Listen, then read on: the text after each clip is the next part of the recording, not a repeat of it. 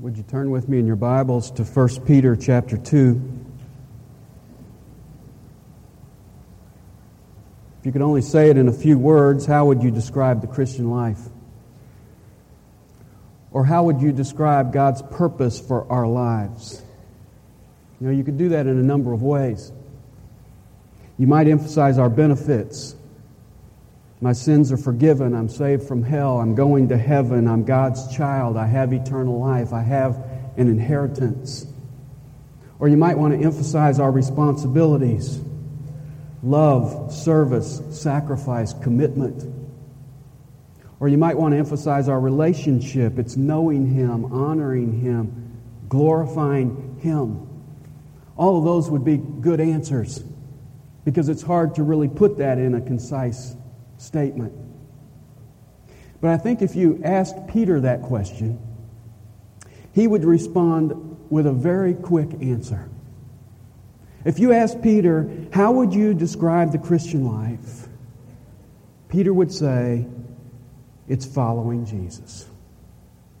You see, for him it all boiled down to that very simple thing, simply following Jesus. And you know, Peter was pretty good at that.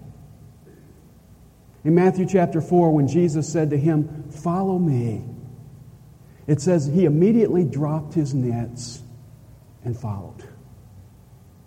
And for Peter, fishing was not a hobby. That was his livelihood. He gave it up to follow Jesus. In fact, he could later say in Matthew 10:28, "We have left everything and" what? "Followed you." You know, I get the impression that everywhere Jesus went, Peter was right behind him. And when Jesus stopped, Peter ran into the back of him. When Jesus walked on the water, what did Peter do? Peter said, "I'm going to follow Jesus." And he walked on the water. But you know, there was one area where Peter had trouble following Jesus. And that was in the area of suffering. That was in the area of the cross. In Matthew chapter 16, Peter was the first to acknowledge the person of Christ and the last to acknowledge the purpose of Christ. He said, "You are the Christ, the Son of the living God."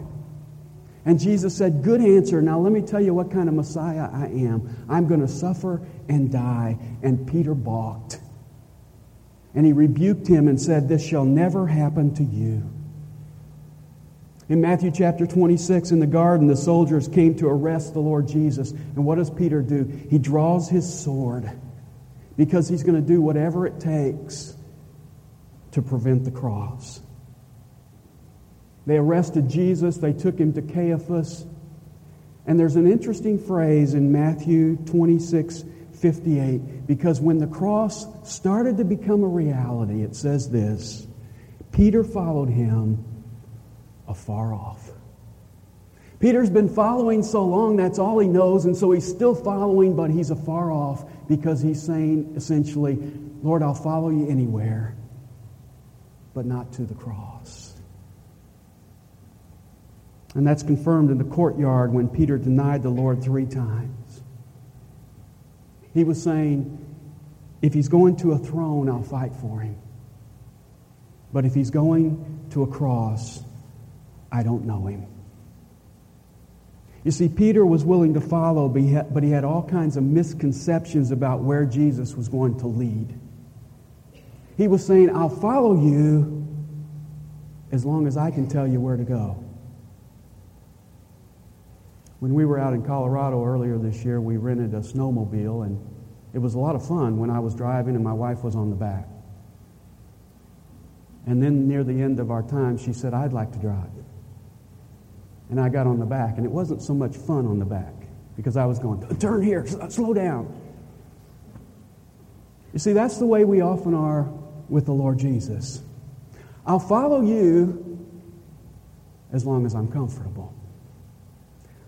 I'll follow you as long as you stay on the nice, smooth, level paths. I'll sit in the back seat as long as you let me drive. But you know, we don't like to confront this fact, but Jesus leads us to the cross. And you can count on that. In fact, in John chapter 21, I'd like you to turn there for just a moment. After this whole experience with the cross and then the resurrection, Jesus came to Peter again. And if you like, he recommissioned Peter. And on this occasion, he makes it very clear to Peter that there will be a cost in following him. John chapter 21, verse 15, Jesus asked the question, do you love me?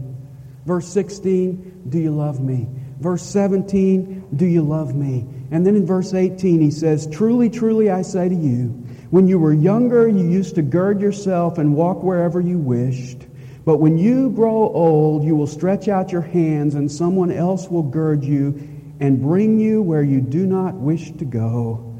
Now this he said, signifying by what kind of death he would glorify God. He said, Peter, when you get older, somebody's going to gird you and take you, notice, where you don't want to go. And where is that? To a cross. And then notice what he says at the end of verse 19. And when he had spoken this, he said to him, follow me. Peter, when you follow me, it's going to mean you're going to be a martyr. It's going to take you to a cross. And having defined the cost, he recommissions Peter. Now, Peter, follow me. You know what Peter did? He followed the Lord Jesus. And tradition tells us that he was crucified upside down on a cross. So if you ask Peter to describe the Christian life, his answer would be, it's following Jesus. And that's what we find him emphasizing in the passage we're going to look at this morning. 1 Peter chapter 2, verses 21 to 25. Notice the end of verse 21. He left us an example for you to follow in his steps. Verse 25. For you were continually straying like sheep, but now you have returned to the shepherd of your souls. Who's the shepherd? That's the one we follow. And so Peter is going to emphasize that the Christian life is all about following Jesus. But in this passage, he's not going to go into every area of following Jesus. He's just going to highlight one. He's going to highlight the area where he balked and the area where we so often balk, and that's the area of suffering. That's the area of the cross.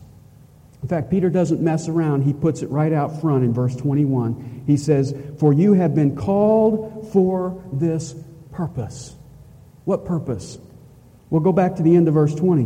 But if when you do what is right and suffer for it, you patiently endure it, this finds favor with God, for you have been called for this purpose, since Christ also suffered for you. What's the purpose of a Christian? What has God called you to? He has called you to suffer patiently. You were saved to suffer. Now, not too many people are preaching that today because it doesn't sell. But that's the clear teaching of Scripture. Jesus said in Matthew 10:38, he who does not take his cross and follow after me is not worthy of me. So you don't follow Jesus with a lawn chair. You follow Jesus with a cross. Jesus said in Luke 14:27, whoever does not carry his own cross and come after me cannot be my disciple. To the disciples in Mark 10:39, he said, the cup that I drink you shall drink, and you shall be baptized with the baptism with which I am baptized. What was the cup? It was the cup of suffering. What was the baptism? It was the baptism of death. And Jesus says, you'll share in this cup. You'll share in this baptism. Paul could say in Galatians 6:17, I bear on my body the brand marks of Jesus. People who follow Christ take up their cross. They drink the cup that he drank. They are baptized with the baptism he was baptized with. They bear in their bodies the brand marks of Jesus. People who follow Christ can expect to suffer. In fact, Paul said in Philippians 1:29, "For to you it has been granted for Christ's sake not only to believe in Him, but also to suffer for His sake." 1 Thessalonians 3:3, "So that no man may be disturbed by these afflictions, for you yourselves know that we have been destined for this." Destined for what? Destined for afflictions. 2 Timothy 3:12 says, "And indeed all who desire to live godly in Christ Jesus will be persecuted." And so it shouldn't sound strange when Peter says, "You've been called for the purpose of suffering." But after giving that as his premise, Peter wants to offer us some encouragement in the area of suffering. And so he introduces Christ to us in three ways. He is our example, He is our substitute, and He is our shepherd. First of all, He is our example, verses 21 to 23. Verse 21 says, "For you have been called for this purpose, since Christ also suffered for you, leaving you an example for you to follow in His steps." You were called to suffer for Christ because Christ was called to suffer for you. And Peter says He left you an example. Now the word example is the Greek word hupogrammos, from which we get our word grammar. It literally means a writing copy. And in that day, teachers would write out letters in bold print, and then the students would take their paper and lay it over that which was called a writing copy, and they would trace over the letters so that they would learn how to write them correctly. Peter says Jesus is the writing copy. We are to lay our lives on top of His and trace over His life. Or as Peter says at the end of this verse, we are to follow in His steps. Like footprints in the snow, we are to follow Him. We're to go where He went. We're to do what He did. It's popular today to wear the bracelet, "What would Jesus do?" Well, what would Jesus do? What example did He leave? Well, in verses 22 to 23, Peter gives us three distinguishing features about Christ's suffering that is an example to us. And those three features are: He suffered undeservedly, He suffered patiently, and He suffered faithfully. First of all, He suffered undeservedly. Verse 22, "Who committed no sin, nor was any deceit found in His mouth." Now, that's a direct quote from Isaiah 53. And if you'll read through this passage, you'll find that Peter at least 5 times either quotes or paraphrases Isaiah 53. Which is very interesting to me because Peter was an eyewitness of the sufferings of Christ. But when it comes time to describe those sufferings, he goes all the way back 700 years to Isaiah and uses Isaiah's words, the words of Scripture, to describe the suffering of the Lord Jesus. And the first point he makes comes from Isaiah 53:9, and that is that Christ suffered undeservedly. He committed no sin. His suffering was not something He brought upon Himself. It was totally undeserved. 2 Corinthians 5:21 says He knew no sin. Hebrews 4:15 says He has been tempted in all things as we are, yet without sin. 1 John 3:5 says, "In Him there is no sin." Hebrews 7:26 says He is holy, innocent, undefiled, and separated from sinners. Jesus committed no sin. He was righteous. And not only was He righteous in deed, but He was righteous in word, because the end of verse 22 says, "Nor was any deceit found in His mouth." You know, the real test of righteousness is not only in what you do, it's in what comes out of your mouth. Matthew 12:34 says, "For out of the abundance of the heart, the mouth speaks." James said in James 3:2, "If anyone does not stumble in what he says, he is a perfect man." Well, Jesus was the perfect man. He committed no sin and He spoke no deceit. He never exaggerated. He never stretched the truth. He was absolutely honest in both His life and His Word. I mean, imagine that. Jesus never had to say, I'm sorry. Jesus never had to say, forgive me. Jesus never had to say, it was my fault. And yet He suffered, which tells us He suffered undeservedly. Secondly, He suffered patiently. Verse 23. And while being reviled, He did not revile in return. While suffering, He uttered no threats. And that's from Isaiah 53:7, where it says, He was oppressed and He was afflicted, yet He did not open His mouth. Like a lamb that is led to the slaughter, and like a sheep that is silent before its shearers, so He did not open His mouth. Jesus suffered patiently. Amidst the mockery and the hatred and the disdain, He didn't lash back. In fact, quite the opposite. On the cross, He said, Father, forgive them. And Peter specifically tells us in verse 23 that He uttered no threats. Now, pain usually brings out threats. I had an older brother. We used to fight a lot, and I can remember most of the time when we fought, it ended up the same way. I was on the ground and he was holding me down. And when he was holding me down, I would always say things like, if I ever get up from here. Well, you know, Jesus suffered. And Jesus could have made threats, and He could have kept them. He could have said, wait till I come the next time. In fact, in Matthew 26:53, He told Peter that He could have called 12 legions of angels. All He had to do was say the word, and it would have happened. But Jesus suffered patiently. You know, we need to understand that Jesus' humility and submission was not an evidence of weakness. It was an evidence of power. We need to reprogram our thinking in this area, because retaliation is not strength. Patience is strength. And Jesus set the example for us. He suffered patiently.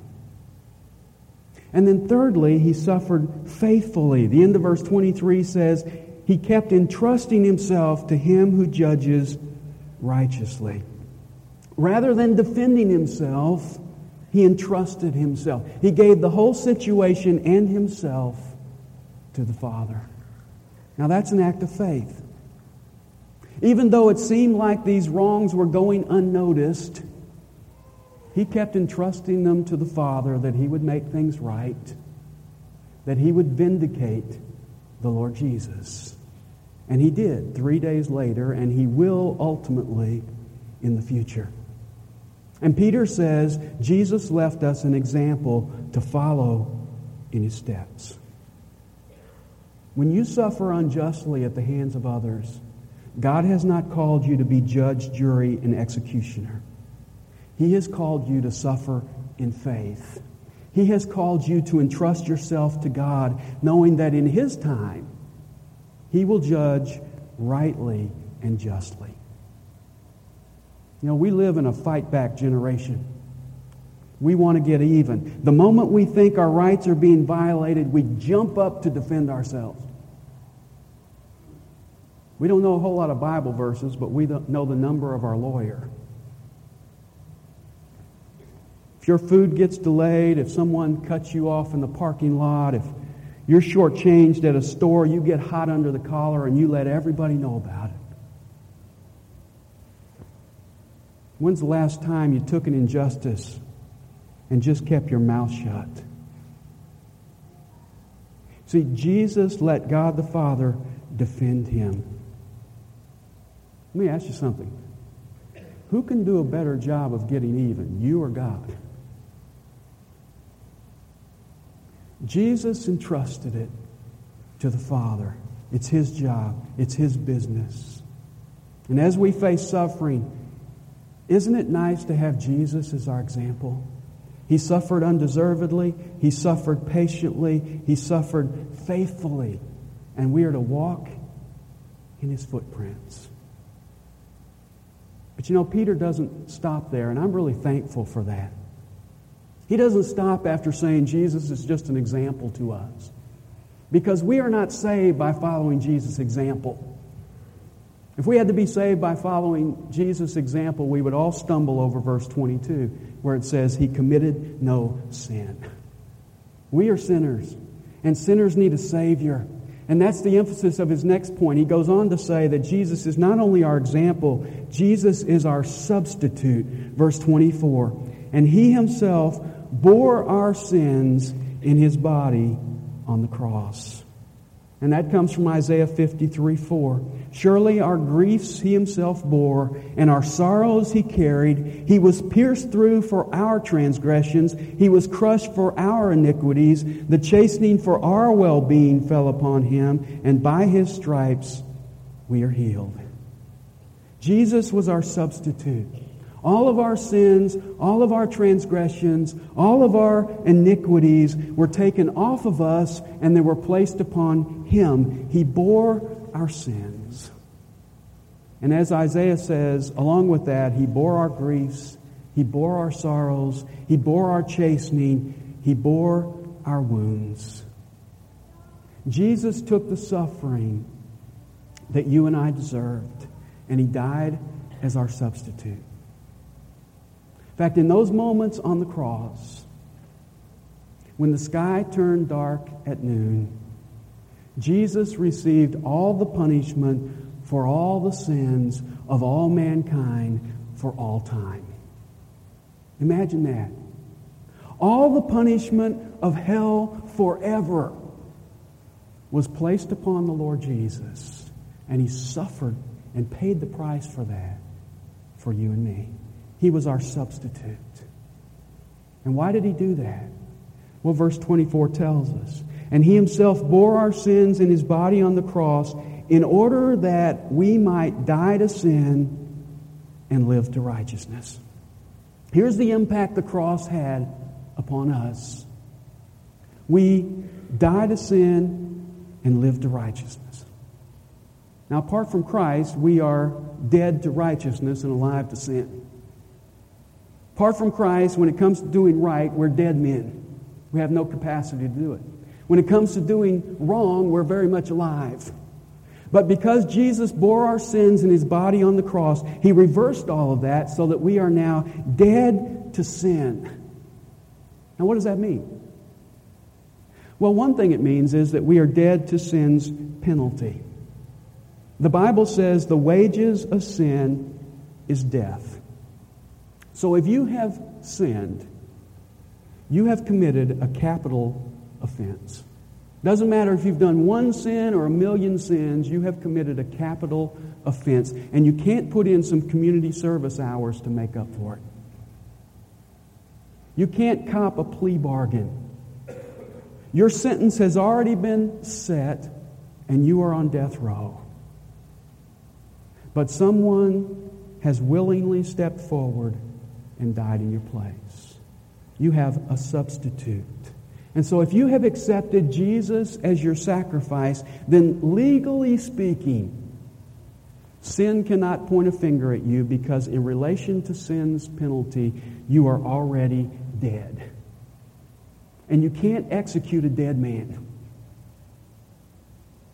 You are dead to sin in relation to sin's penalty. Secondly, you are dead to sin in relation to sin's power. You see, we are no longer slaves to sin. We are no longer under sin's control. Sin still barks orders at us, but in Christ we are dead to that sin. When sin says jump, I don't have to say how high, because I'm no longer under its control. I am in Christ dead to sin. And he goes on to say we are alive to righteousness. We're not only dead to our old way of sin, we are alive to a new way of righteousness. I now have a capacity that I didn't have before to do right. I not only have the capacity to say no to sin, I now have the capacity to say yes to God. And then he adds at the end of verse 24 a phrase from Isaiah 53, For by His wounds you were healed. What is the antidote for the disease of sin? It's the wounds in the body of Jesus. And that's why the agony and suffering of Christ on the cross is so precious to us. Because that's what brought about our healing. And what kind of healing is Peter talking about when he quotes here from Isaiah 53:5? He's talking about spiritual healing. He's talking about the fact that Jesus has taken us from spiritual death to spiritual life. You know, it's popular today to wear crosses. Even non-Christians wear crosses. Madonna wears crosses. And if you ask someone, well, why are you wearing a cross? They would say, well, it's a symbol of peace. It's a symbol of love. Now, that's interesting to me because in the first century, the cross was a symbol of execution. In fact, it was the cruelest form of execution imaginable. Wearing a cross would be like wearing a little electric chair, or wearing a machine gun, or wearing a hangman's noose. It was a form of execution. Now, what turned something so offensive into a symbol of love? Well, it wasn't a symbol of love until Jesus died on it. And His death there, as our substitute, brought us life. And Peter says, quoting from Isaiah, by His wounds we are healed. Jesus is our substitute. But thirdly, Jesus is our shepherd, verse 25. For you were continually straying like sheep, but now you have returned to the shepherd and guardian of your souls. Isaiah 53:6 says, all of us like sheep have gone astray. Each of us has turned to his own way. Now, I'm no expert in sheep, but I'm told that sheep are not real bright animals. In fact, they tend to do only one thing well, and that's stray. And apparently they don't learn very easily, and maybe that's why, when you go to the circus, you see the lions, and you see the tigers, and you see the elephants, and they're all trained, and they all do tricks. You go to the zoo, and we always like to see the sea lion show. You don't go to the zoo and see the sheep show. Because sheep are pretty stupid. Okay, they can't really learn tricks. They don't have any show to put on. And that's why it's interesting to me that in Scripture, what animal is it that God likens us to? Well, it's sheep. Because we don't learn very easily, and we tend to stray. Nora Lawrence had both of her knees replaced. And when she was in the hospital, they put a little wristband on, a little bracelet on her, and it said PTF. And she asked the nurse, what does that mean? And the nurse said, prone to fall. And I thought, we could put one of those on every one of us. Because spiritually speaking, we are prone to fall. We are prone to wander. And that's why as sheep, we need a shepherd. Because we're all prone to go our own way. We're all prone to wander. But Jesus is our shepherd. And He wants to lead us. He wants us to follow Him. And the picture Peter paints in verse 25 is of us as previously wandering, but now we have returned to the shepherd and the overseer of our souls. Jesus is our shepherd. And you want to know something? He's an easy shepherd to follow. Because as He says in John chapter 10, He is the good shepherd who lays down His life for the sheep. We follow in the footprints of Jesus, and you know what? They are blood-stained footprints. Because we follow the wounded shepherd. And let me tell you something this morning. Jesus will never lead you where He has not already been. He will never lead you where He has not already been. But let me tell you something. He has been through suffering, and He has been to the cross. And so if you are going to follow Jesus, you can count on experiencing suffering, and you can count on experiencing the cross. Which takes us back to Peter's premise. The Christian life is following Jesus all the way to the cross. But be encouraged, because Jesus is our example, and Jesus is our substitute, and Jesus is our shepherd. Let's pray. Father, thank you for your word today. And we thank you for this passage that reminds us that you have not only called us to all the blessings we have in Christ, but you have called us while you've left us here in this world to suffer patiently, to suffer even when it's undeserved, to follow you even to the places where it hurts. And Father, I pray that we might be encouraged today and challenged today to be more faithful in the lesson Peter learned, that when we follow you, it leads us to suffering. It leads us to the cross. But you're with us every step of the way. And we thank you for that promise that in you we can accomplish all things. We thank you in Jesus' worthy name. Amen.